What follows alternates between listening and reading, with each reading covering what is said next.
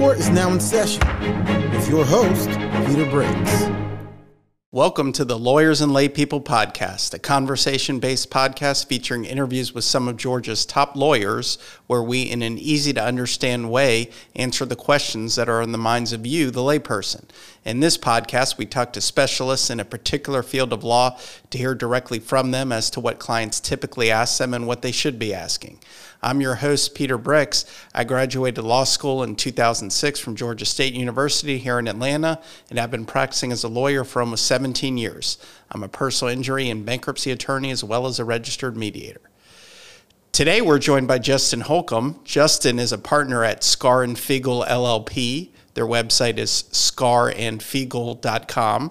His practice focuses on the litigation of consumer rights cases, both individual and class actions, involving credit discrimination, credit reporting errors due to the reporting of false or obsolete information, denial of employment or promotions due to erroneous criminal background searches, unsolicited telephone calls or text messages, do not call list violations, unauthorized payment transfers and billing errors, improper repossessions, and abusive or illegal collection activity. He is a member of the National Association of Consumer Advocates and regularly presents on a multitude of consumer rights issues at the National Consumer Law Center's annual Consumer Rights Litigation Conference. Justin received his BA in Political Science from the University of Georgia and his JD from Georgia State University. Well, Justin, thank you for joining the podcast today. Thank you for having me. So what is it you like about practicing consumer law? Well, I kind of view myself as a bit of a Robin Hood. You know, I help people who are struggling for whatever reason financially, either inaccurate credit reports, debt collection issues, telemarketing harassment. We help people take on the big companies, Goliath, and we try to be the little guy that takes on the big guys. So we're going to kind of get to all the various aspects of the technicalities that you can contest something. Let's just start with debt collection defense. So when you get a call from a client who's just been sued by a creditor, first off, are the kind of cases y'all handle, are these mainly magistrate, small claims court, or are they state court? It ranges the gamut. Some are state court cases, some are magistrate court cases. I would say that probably 80% are in the magistrate court. But the cases that are larger than $15,000, they can't be filed in magistrate court because of jurisdictional limits. And then there's some creditors, mostly with out-of-state attorneys, who don't like filing in magistrate court because it requires an appearance. And so they like to file everything in state court where they can try to file motions without having to appear in court. So when you get that first call, what are the steps you go through with the client to determine if this is just a legitimate debt they owe without a real defense and we need to look at settlement versus here are some of the issues that are wrong with the plaintiff's case that we can attack? In pretty much any debt buyer case, which means you're being sued by someone other than the entity in which you obtained the loan, there's going to be defenses.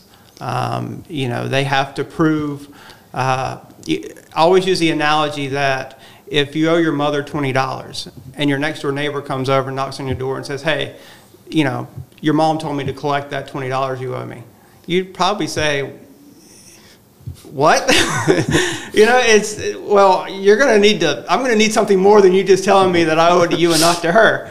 And so that's the thing. And the Georgia courts are very strict on how they have to prove their assignments and the documents they need to have in order to show the debt was incurred, the amount of the debt, the quality of the paper. There's a book that was written probably about 5 or 6 years ago by John Halpern called Bad Paper that talks about the quality of the paper in a lot of these transactions, and so there's a whole lot of defenses in pretty much any debt buyer case, and so we find those to be very defensible in almost every case. Now, original creditor cases, sometimes we see things that they've done wrong, and sometimes we have counterclaims, but the vast majority of those are cases where we're probably looking to settle if you're being sued by the party in which you obtained the loan. So let's say you look at the complaint and you can just see from the complaint itself that there's some sort of defense you can attack. How exactly does that case go from a litigation perspective? How long does it take? What are your sort of retainer fees? How does that work? Well, the retainers fees are the first thing we're going to do is we're going to interview the client, and we're going to look at the complaint, and we're going to figure out what kind of defenses are out there, and our fee is going to be fact determinable on the complaint. Now, if this is a case, let's say it's a debt buyer case, and it's filed in magistrate court, which the majority of these cases are, then what we're looking at is if a client calls us and they say, hey, I never took out this loan. Well, in that case, we're probably, if we believe the client to be truthful and we can get evidence that backs that up, we're probably going to take that case, on a contingency, and we're going to assert a counterclaim because, hey, this is a debt that was never owed, and we're going to probably try to collect money from the other side. Now, on the other hand, if the client says, I had this debt, I think they're seeking to collect a little bit more than I owe, I don't know what these transactions are, or hey, I don't think, I think that there may be something else, or they're just not sure, those kind of cases, or what we're usually looking to do is we're going to charge a fee, usually of a percentage of what's owed, because the more that's owed, there's more work that goes into the case. But usually it's around 20%. Now, sometimes we'll work out a deal where we charge a little less, but we'll take a percentage of what we save you in settlement. But usually there's exceptions, but in the vast majority of cases, we do not make recommendations to our clients to pay money in debt buyer cases. Our goal is to have the only money they pay what they pay us in our fee, and to get the other side to go away. And when you say you got a debt buyer case and there are usually some sort of claims you can assert, can you just be more specific? Like what typically is is this a FDCPA claim, or like what typically are the common defenses in the debt buyer cases? Well, again, the first thing I said is we look at the assignments. So that's the first thing, is the quality of the paperwork, the assignments. And then the second thing is, okay, they have the assignment. Can they prove the contract? Can they prove the terms of the contract that they're seeking to collect upon, including their rights to collect things like interest, accelerate the balance, and all those types of things. And then the other things that we're looking for is, can they show what the balance is? Because a lot of times they just buy a charge-off statement and they don't have the underlying records to show that the balance was owed. So if they just have a charge-off statement that says you owe $3,000, and we ask for the underlying records to show how that balance was accumulated, and they can't provide that, and then they can't. And all we're seeing is on the statement as far as charges are added on fees, but they don't have the contract that entitles them to collect those fees, then that's a problem. So is it pretty much more from a paperwork standpoint that it really comes down to what the creditor has, or is there things that your client can give you or needs to have on their end that can assist the case? Well, most people don't keep, their credit card statements. I think that the advice of most people is to shred them for identity theft purposes. And so, usually they don't have a lot, but the issues are if you have disputed transactions, the Fair Credit Billing Act allows you to dispute a transaction on say, a credit card statement. And so if there's a transaction, a billing error, which can be anything from, I ordered something online and I didn't receive it, or I got double charged, or I didn't authorize this transaction. Those types of billing errors that usually result in what we call chargebacks. If those things aren't resolved in your favor, now those can create affirmative claims. So if you have evidence of prior disputes and those types of things, those are important to have. But in most cases, the papers that they're served with are the only documents that the consumer is going to have. And so we're looking at what does the other side have, and that's how we're defending the case, because the plaintiff has a burden of proof. And what about, you talked a little bit about the original creditor. What if it's an action from original creditor? How do you guys typically handle those defenses? In those cases, we'll look for things that may be wrong. And sometimes we find things, but the vast majority of the time against an original creditor, Most of these banks, they keep good records. They're required to keep good records. And so if it's an original creditor case, our advice, now sometimes clients say, hey, we just want to go for it, and we'll go for them, and sometimes we'll win it, sometimes you'll lose it. And we'll do that. If a client wants to try the case, we'll go and try it. But the vast majority of those cases, we're looking to try to settle for the best deal that we can get. Okay. Let's turn to FDCPA claims. What are some of the common collection efforts that creditors make that should either alert a consumer that they have a potential FDCPA claim, or that you typically see turn into be good FDCPA cases? Well, anyone who is having issues with debt collectors, whether they're ringing their phone off the hook, they're getting a lot of letters, they're getting threats that they're going to sue you, or they're threats they're going to repossess your car, anything like that, we encourage you to contact us.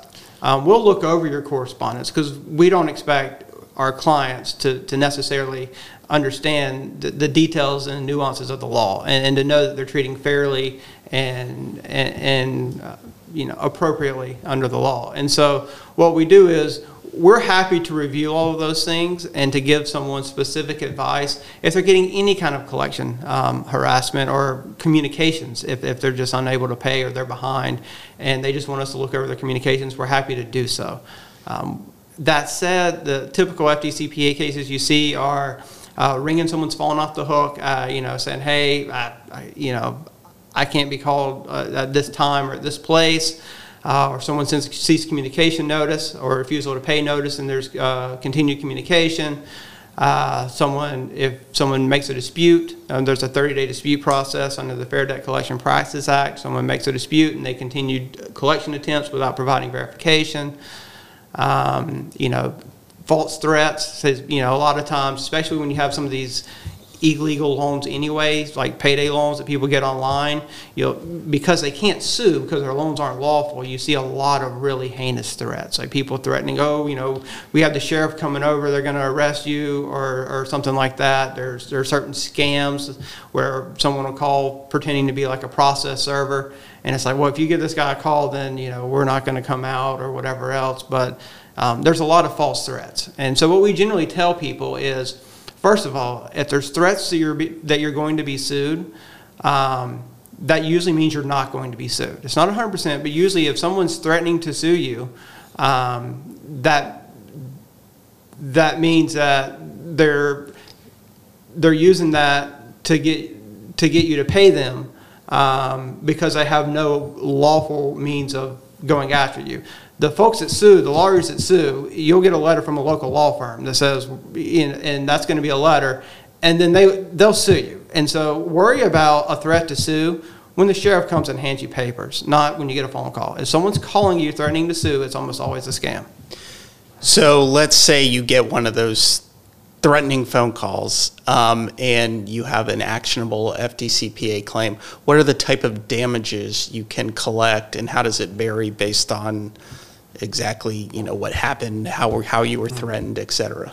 Well, the Fair Debt Collection Practices Act provides for one statutory damages of up to $1,000 for in any action if you prevail. And then it also provides for, in the case of a class action, for statutory damages of up to $500,000 or 1% of the company's net worth.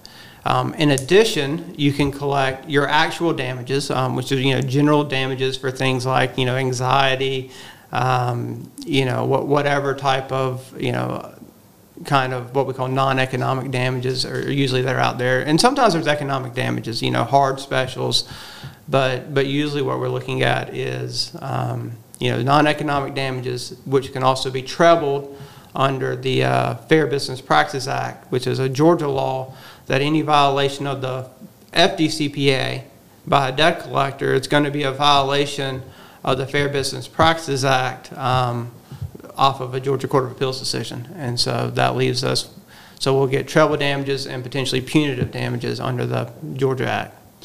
And from a client's perspective, if they've retained you and you're bringing an FDCPA claim, is it pretty much just you as the lawyer doing the work? Does the client really need to be doing anything during the case? How much effort are they putting in? Well, the client needs to be aware of the case. The client's we're gonna send them a copy of the complaint. We're not gonna expect them to understand all the legalese, but the factual matters in there, we want to make sure that what we're telling the court is accurate, and we want the client to review it and sign off on it. And then after that, we're going to handle most of the settlement discussions, and we'll communicate those discussions to the client to the extent that those are happening. Ultimately, the decision to settle any matter belongs to the client, and so we will communicate that. We'll communicate any offers to the client. But for the most part, we're handling the details of the litigation. Now, will the client have to be prepared? In the event that there's not an early settlement, and we're going through discovery, the client will have to be there for their deposition, and we'll prepare the client for the deposition, and the client will have to assist in preparing responses to whatever discovery requests are sent to us. But it's usually the time to respond to discovery requests isn't too laborsome, whereas, and again, most cases settle before we get to that stage. But those where we're litigating out, it's usually not too burdensome. The worst part is usually a deposition, and those don't usually last more than a few hours. So let's turn now to the Fair Credit Reporting Act, which I know is also a big part of your practice. And it's a hot topic of what to do in a situation where you don't think something's accurate in your credit report. A lot of stuff about it on the internet about how to handle it. So can you set the record straight? You got something wrong on your credit report. What is the wrong thing to do? What is the right thing to do? Well, the first thing, before we get to there, I just want to point out that a lot of people think the Fair Credit Reporting Act, they think Equifax, TransUnion, Experian. There's hundreds of consumer reporting agencies out there, and it includes not just what we think of as typical credit reporting. It includes any type of credit background, any kind of screening for a consumer's credit worthiness, reputation, employment. So background checks, all kinds of things. Employment background checks. Potentially gun background checks. There's we had a client who had who wasn't able to coach Little League because of an inaccurate background check, and that was subject to the FCRA. And so just want to make sure that people understand that the FCRA isn't limited. A credit report or a consumer reporting agency isn't limited to what we think of as the big three. But with respect to the big three, the number one thing that I tell people is don't dispute accurate information. There is a lot of misinformation out there on the internet, as you were alluding to, where people say, hey, you can clean up your credit report by following, by disputing it this way and saying XYZ, which isn't true. And the problem with that is sometimes it works temporarily, but that stuff always comes back. And when you inevitably have something inaccurate, and there's 1,000 reasons why something can be inaccurate, you've lost credibility with the court, with the credit reporting agencies, and with any jury if you get that far. And it makes your case worth less if we can take it at all. And so the number one thing we say is if you have questions, we'll talk to you for free, but don't follow someone you see on TikTok that's telling you how to, information on how to dispute things or clear up your credit. Most of that stuff is wildly inaccurate. So you mentioned the Little League coach scenario. What are some of the, maybe more uncommon, or at least things the layperson's not really thinking about, of ways that your credit report is impacting you and you can have a claim? Okay, well, a lot of cases we see are employment background screening cases. Someone goes and they apply for a job, and there's inaccurate information on their background check. What's very common is you'll have two people with very similar names live in a similar area, and so their information will show up on the other person's background check. So sometimes it's someone else's crime that's on your report. Or sometimes it's, father, son that have the same name. We see that a lot, where, I have a case right now that's pending against a credit reporting agency, a class action in Pennsylvania, that relates to where the defendant credit reporting agency provided information, really damaging information about our client's son, and attributed it to the client, and so that client lost, had credit accounts closed because the creditor saw that he was engaged in organized crime when he was not. Wow, that's pretty significant. Yeah. So that makes me think, a lot of these credit reporting things, they can't just be resolved right away. That chance for the job, it passed, or to get the mortgage or whatever. So how long does this kind of case typically last when it involves litigation, and what are the type of damages that can be had? Well, the first step, credit reporting cases take a lot of preparation time beforehand. We'll walk someone through the process of appropriately disputing and trying to correct a credit report.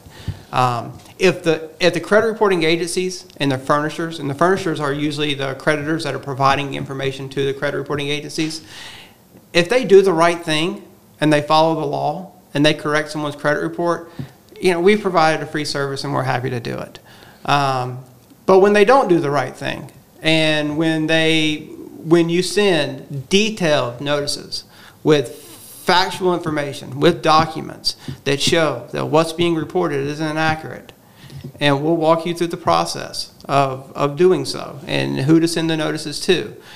And the credit reporting agencies decide to farm out to some country either in South America or in East Asia or South Asia, and they farm out the dispute resolution work to people who maybe spend a few minutes on it sometimes. And again, this isn't every case. I don't want to say that that's what always happens, but it will happen sometimes.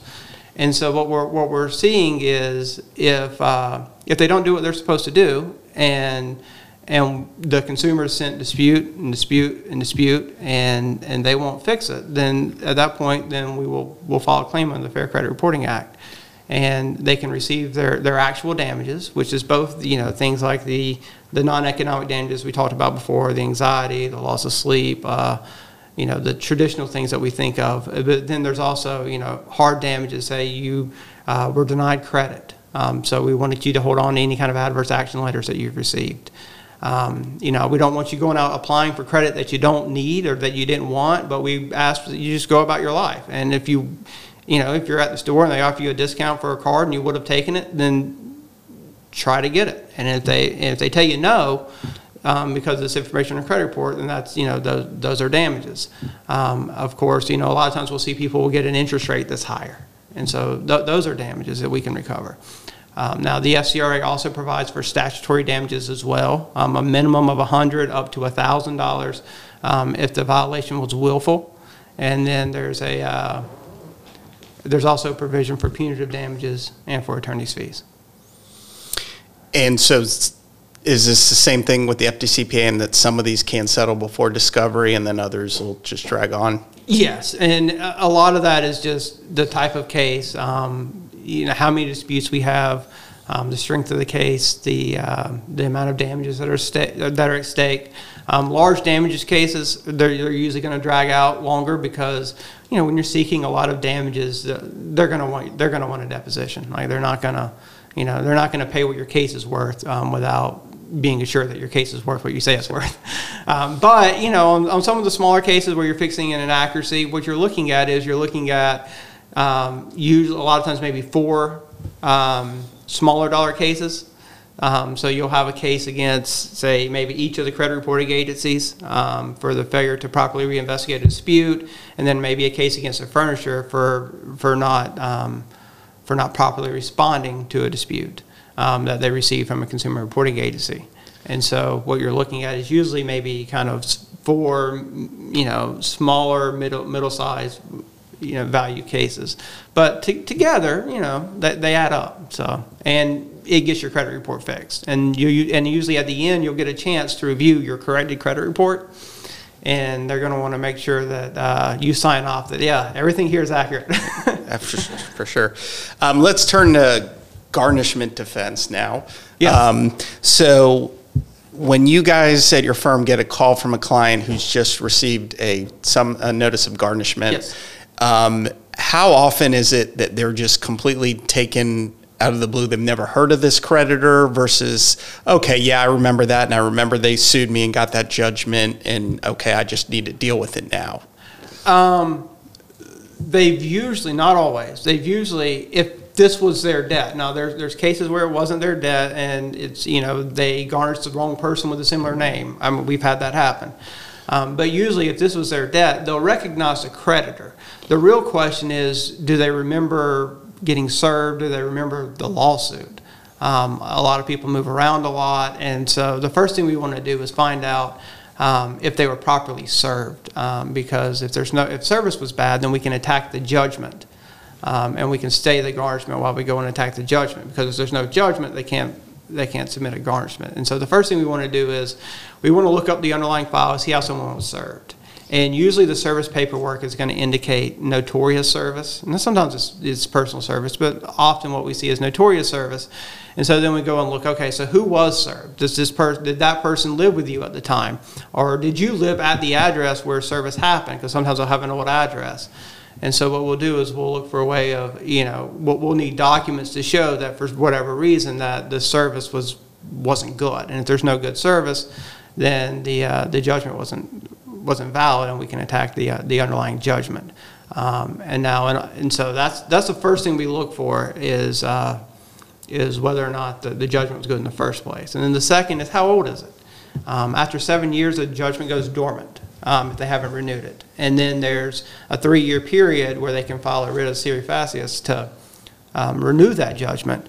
But sometimes we'll see people file garnishments on out-of-date judgments, and so that can be a defense. A lot of times what we'll see happen is someone moves to Georgia from another state, so they'll try to domesticate a judgment that's outside the limitations for domesticating a judgment here in Georgia. So that's something that we'll see sometimes. And then there's attached to the garnishment itself.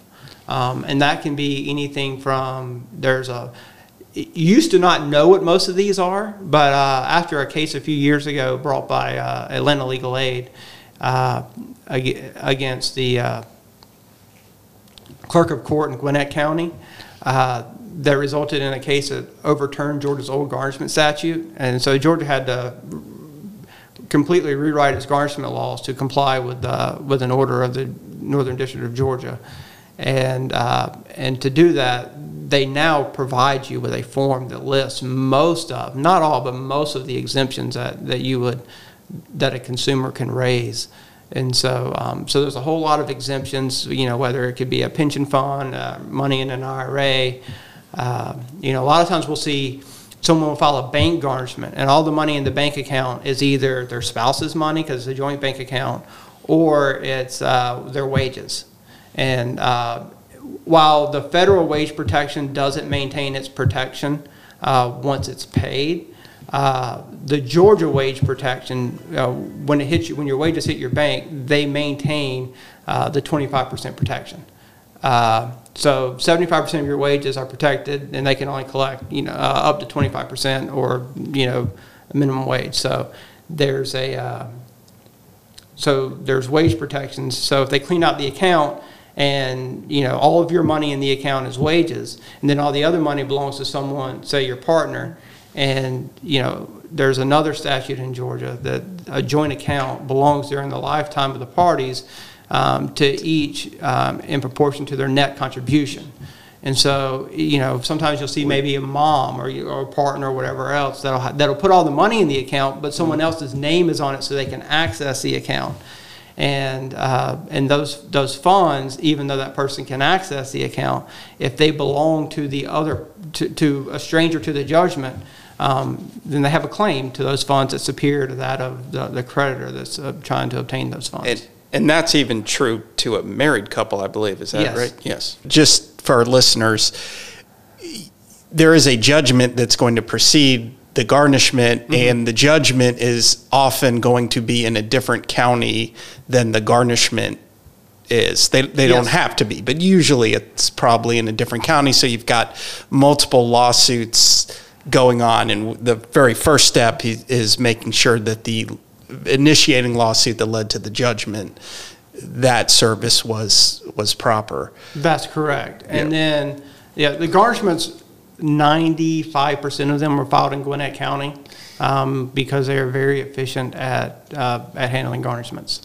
And that's why it was the clerk of Gwinnett County that was sued by several years ago in the case that I was speaking of.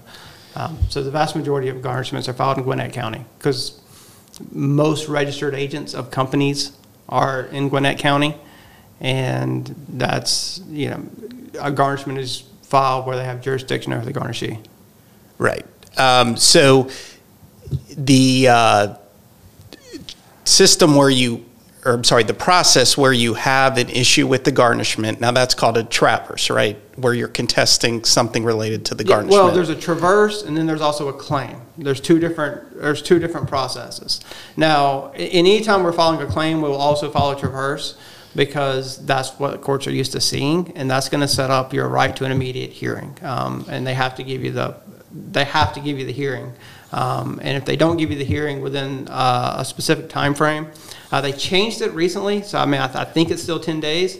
But if they don't give you the hearing within a specific time frame, then they violated your due process rights. Okay, so let's say you have that hearing. Yes. And there is an issue with, let's say, service in the underlying judgment. What is the judge going to stay the garnishment, or likely? Is the judge likely going to stay the garnishment or say the garnishment can continue, but we're holding the money in the registry of the court? Like, how does it immediately impact your client as far as, say, not having part of their wages garnished while this process plays out? Unfortunately, what's usually going to happen is the court's going to stay the proceeding. Now, the garnishment itself is going to remain in effect, but no money it'll be paid to the court, and no money will be dispersed to the creditor. And so then what happens is the garnishment court doesn't have jurisdiction to determine the validity of the judgment. So we have to go back to the court that entered the judgment if we're going to challenge the underlying judgment. And so once that judge rules, you'll take it to the garnishment court, and or more generally, we usually just take it to the creditor's attorney, before we go to the court. I mean, we can contest it with the court, but if once the trial court that issued the judgment's decided, there's really nothing to argue about, so we can usually resolve it with the other side.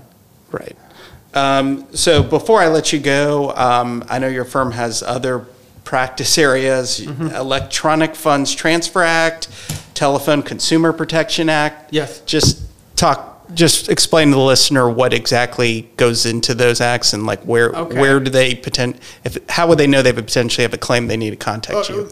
Electronic Funds Transfer Act. Now, those claims, there's really kind of a category of laws that I won't go into a whole lot of detail here that come into play. But what we're looking at in those cases is we found a proliferation recently of, especially with all the data breaches that have been out there that we've all heard about and we've all received letters about, of third-party criminal enterprises accessing people's accounts and transferring money around and then ultimately wiring funds out. Wire transfers are unfortunately not governed by most consumer protection statutes that apply to other types of transfers.